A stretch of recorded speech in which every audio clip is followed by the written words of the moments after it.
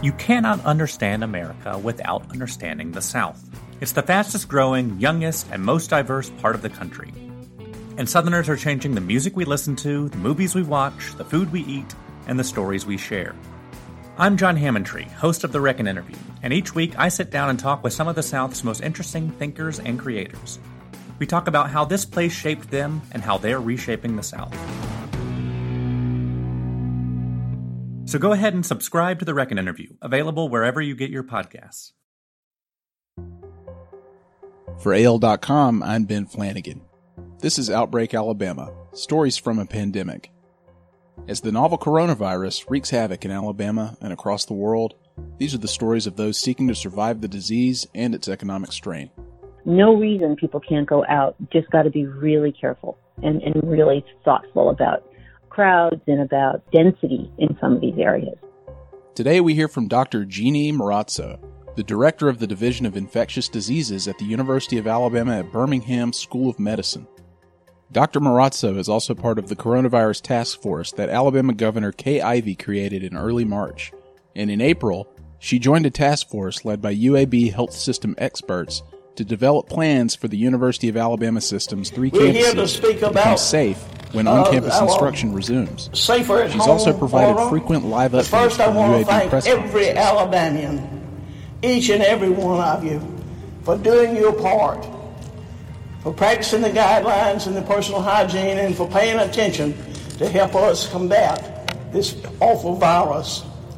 I know it's been tough on y'all, but y'all, it ain't been a picnic for me either. And I so appreciate the personal sacrifices that each of you are making and will continue to make as we get through this situation.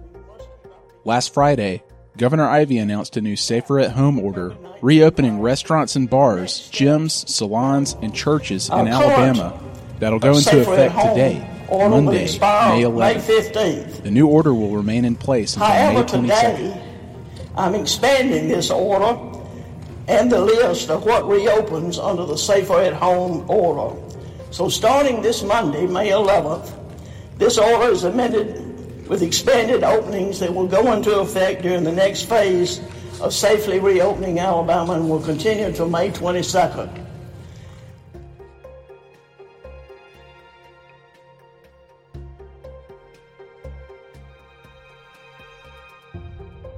I spoke to Dr. Marrazzo on Sunday afternoon after she'd worked rounds at UAB earlier that day. We discussed what the new safer-at-home order means for Alabama, where the state now stands on testing, and why she can see a light at the end of the tunnel. According to the Alabama Department of Public Health, as of today, May 10th, there are 9,736 confirmed cases with 393 deaths, and there have also been nearly 127,000 total tests. And one thing that we keep hearing nationally is that to reopen the country, we would need to test X number of people per day. And I think there remains a little confusion as to why we don't have the capacity to do that by now. So I'm just curious, in terms of Alabama, how far have we come in this state with testing and what's left to be done?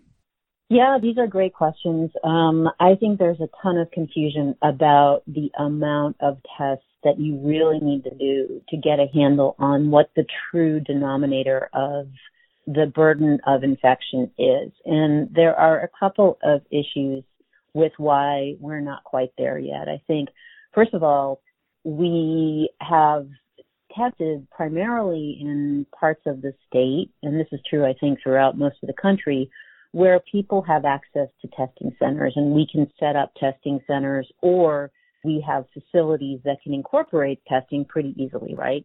So places that have hospitals, places that have large medical facilities of some kind, and basically large cities. So if you look at the map of cases by county in Alabama, you know, that pretty much tallies with Huntsville, Birmingham, Montgomery, and Mobile, and the counties closest to those. So that says to me that when you have selective testing, you probably are going to test more positives or detect more positives in those sites. When you look at some of our least or less populated counties, the numbers of tests done at those counties are sometimes very, very, very small.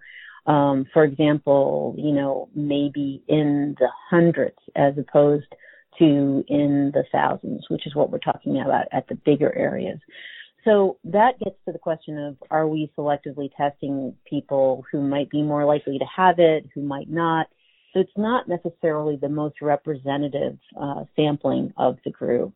The second thing is, we don't really know how many people we need to test. I saw a number today that suggested that instead of looking at the total number of positives, we should start looking at the number of tests we need to do to detect a single positive. Because you can see that number is going down. In New York right now, they have to test about 7 people to get a positive. And in the height of their challenges, they had to test about 2 people to get a positive. So, it's another way of looking at it, and I think it's another way that we can try to interpret this. That said, we've been testing more every single day. The challenge is that we are also detecting more, right, every day. So we had a peak day this week of about 390 infections, I think. And if you look at overall where we're at, our prevalence of positives every time, or the percent positive every day, has never been below 5%. At our peak in the middle of April, it was almost 18%. But again, that's because we were preferentially testing people who were coming in probably with symptoms. So the more you test in people who don't have symptoms, the more negatives there are going to be. The more you get out to the general population, we hope the more negatives there are going to be. That said, when you're still detecting 7 or 8% of infections, which is where we're at right now, that's still a decent burden.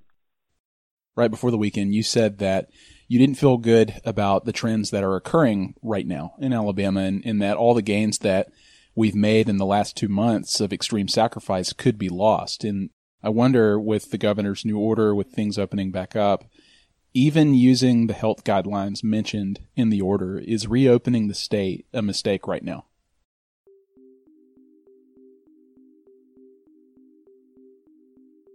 Well, I think it's not a yes or no question, right? It is, people are utterly devastated economically. And as I said in our press conference on Friday, it's not just retail businesses, it's also our hospital facilities. We're laying people off, we're laying healthcare workers off, we're laying researchers off. We're all taking pay cuts because of the reduced burden of care that we've been doing with the closures. So I know people are going to have it a lot worse than we are, economically speaking. And when you look at the number of people going on unemployment, I do think we need to do something. What I would like to see is, with the number of new cases continuing to climb cumulatively, right? We have not seen what that metric that even the White House put forth, which was ideally a decline in the number of new cases for 14 days. We are not there yet. And so that says to me there's still a substantial burden of community transmission going on. And if people don't take that threat seriously by being careful when they go out to these establishments, then we could see not just this relatively stable, sort of slowly increasing number of new cases, but we could see another spike like we were starting to see in April, right? When we were having quite a high number of positive tests per day, around 20%. I think the reason we headed things off is because we got very strict, particularly in our biggest cities. And I'm firmly convinced it's the only reason at UAB Hospital we've been able to maintain a steady census of people. We've had, I think you know this, Benjamin, between 50 and 60 people with COVID every day for the last probably 5 weeks, maybe a little bit more. And about half of those people are on ventilators. You can imagine that doesn't give us a lot of room to experience an increase in cases. We can definitely take care of more people, but it doesn't really make us feel really secure that if we did have a big increase like they saw in New York, or they saw in Mobile for that matter, that we would be very confident that it would go well, both from the standpoint of comfortably opening up the hospital more to elective procedures and to all the other people who need care for non-COVID stuff, but also because of our personal protective equipment, which still supply remains precarious for that. So I think that's where our anxiety is really ratcheting up. We've seen that we can control this with this really tough sacrifice that people have made. Now let's try to open things up, but let's do it really cautiously. Let's really let people know that it's a personal responsibility to the community and to the healthcare community, because no reason people can't go out. Just got to be really careful and really thoughtful about crowds and about density in some of these areas.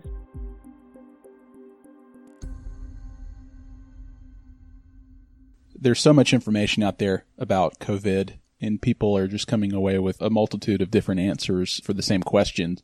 But I'm just curious, what has been the most common misconception about the disease or transmission that you've heard these last 2 months? Well, probably the biggest one that we had to deal with was the early belief that hydroxychloroquine and azithromycin were great drugs to treat the virus. And that happened to the extent that stocks of those drugs that were being used to treat patients with connective tissue diseases like rheumatoid arthritis or lupus were actually depleted because people were making runs and doctors were even writing prescriptions for themselves. And it was a real, I think, sign of two things. One was desperation that, people were dying and we really didn't know what to do. And so, in those situations, you kind of tend to want to grab onto something. And two, the power of rumors or sanctions from people in powers of position can really, really take hold. And indeed they did. There have been now a couple of studies, in fact, one just this week in New England Journal, that reported on the experience in Boston with those drugs, and they seem to really have very little effect, at least in these early studies, for hospitalized patients. So there's a misconception that just because people say something works, it does work. That doesn't mean we shouldn't study it carefully, and I think that's where the public needs to understand there's a real place for well-done research. And so we are conducting, and others are conducting, a rigorous trial of those two drugs in the treatment of outpatient COVID, right? So people who aren't sick enough to come to the hospital, and it may actually help those folks. So I think that has fueled a lot of claims about what does and doesn't work, vitamins, vitamin D, vitamin C. We just really don't know. So I think that's probably the biggest one that sticks in my mind, because it actually ended up depleting the medications for people who really needed it for their rheumatologic diseases. My last one for you, you said you think there is light at the end of the tunnel in regards to development of a vaccine, and that you're trying to widen the tunnel. But we're going to be living with a version of orders like Safe at Home and other health guidelines until we have a vaccine. And this will obviously take a long time. We're still a long way off, but people seem to really invest a lot of hope into it. Instead of stressing about when a vaccine will be ready and available, what do you recommend people focus on in terms of treatment and taking care of each other until that happens and the light at the end of the tunnel becomes closer and brighter? Yeah, that's a great question. It almost becomes sort of, how do you live with fear and anxiety of something that we as a generation have never had to deal with, right? I mean, we've had a lot of scary things happen, from natural disasters to terrorism to other health scares, but we've never had anything like this. I think it's a reminder of the importance of physical community. We've become so wired and so used to interacting online, but when it comes down to it, we are humans who really want to be together physically. We want to touch each other, we want to talk to each other, we want to hug each other. And in some ways that makes me feel good, because, it's sort of an affirmation that there's still something very special about how we function as a community. I think the key point is to remember we are going to be able to get back to that. It may not look exactly like that in a year, but I think once we have a vaccine, maybe it's 2 years, we probably are going to get there. In the meantime, we are developing better ways to treat the virus. I do believe that the pace of science has been unparalleled in this epidemic. I mean, I keep trying to explain to people that we didn't even have the genetic sequence of this virus until January. And we're already talking about, analyzing its mutations, looking at different drug targets, and the vaccine. And so we have like 3 candidates now for vaccines that are probably going to move forward with serious trials in the United States in the next couple of months. One actually already has. So I think that's really, really important to focus on. And the other thing is I have just been astonished by the acts of kindness that people have shown. I mean, especially me as a healthcare worker, I feel like I'm not even, on the front line in the way that the EMT people are or the respiratory therapists. And yet people have been just incredibly kind. Everything from bringing me food to sending me flowers, to calling me. And it's just been like, wow. So that kind of restores my faith in humanity a lot. So I think we'll get there. It's just going to take a lot of fortitude, and it is a marathon. That's the other thing. It's not a sprint. We've got to get used to this pace for another year or two. Well, Dr. Marazzo, thank you so much for your time and for all that you and your colleagues are doing, and I wish you luck. Yeah, it's my pleasure, Ben. Thanks for the great coverage, too.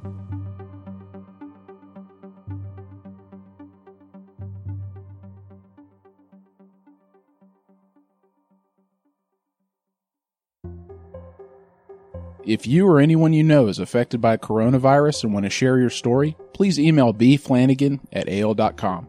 That's BFLANAGAN@AOL.com. For all of our coverage on the outbreak and how it continues to impact Alabama, visit AOL.com/coronavirus. If you like the show, please rate us and write a review. Thanks for listening.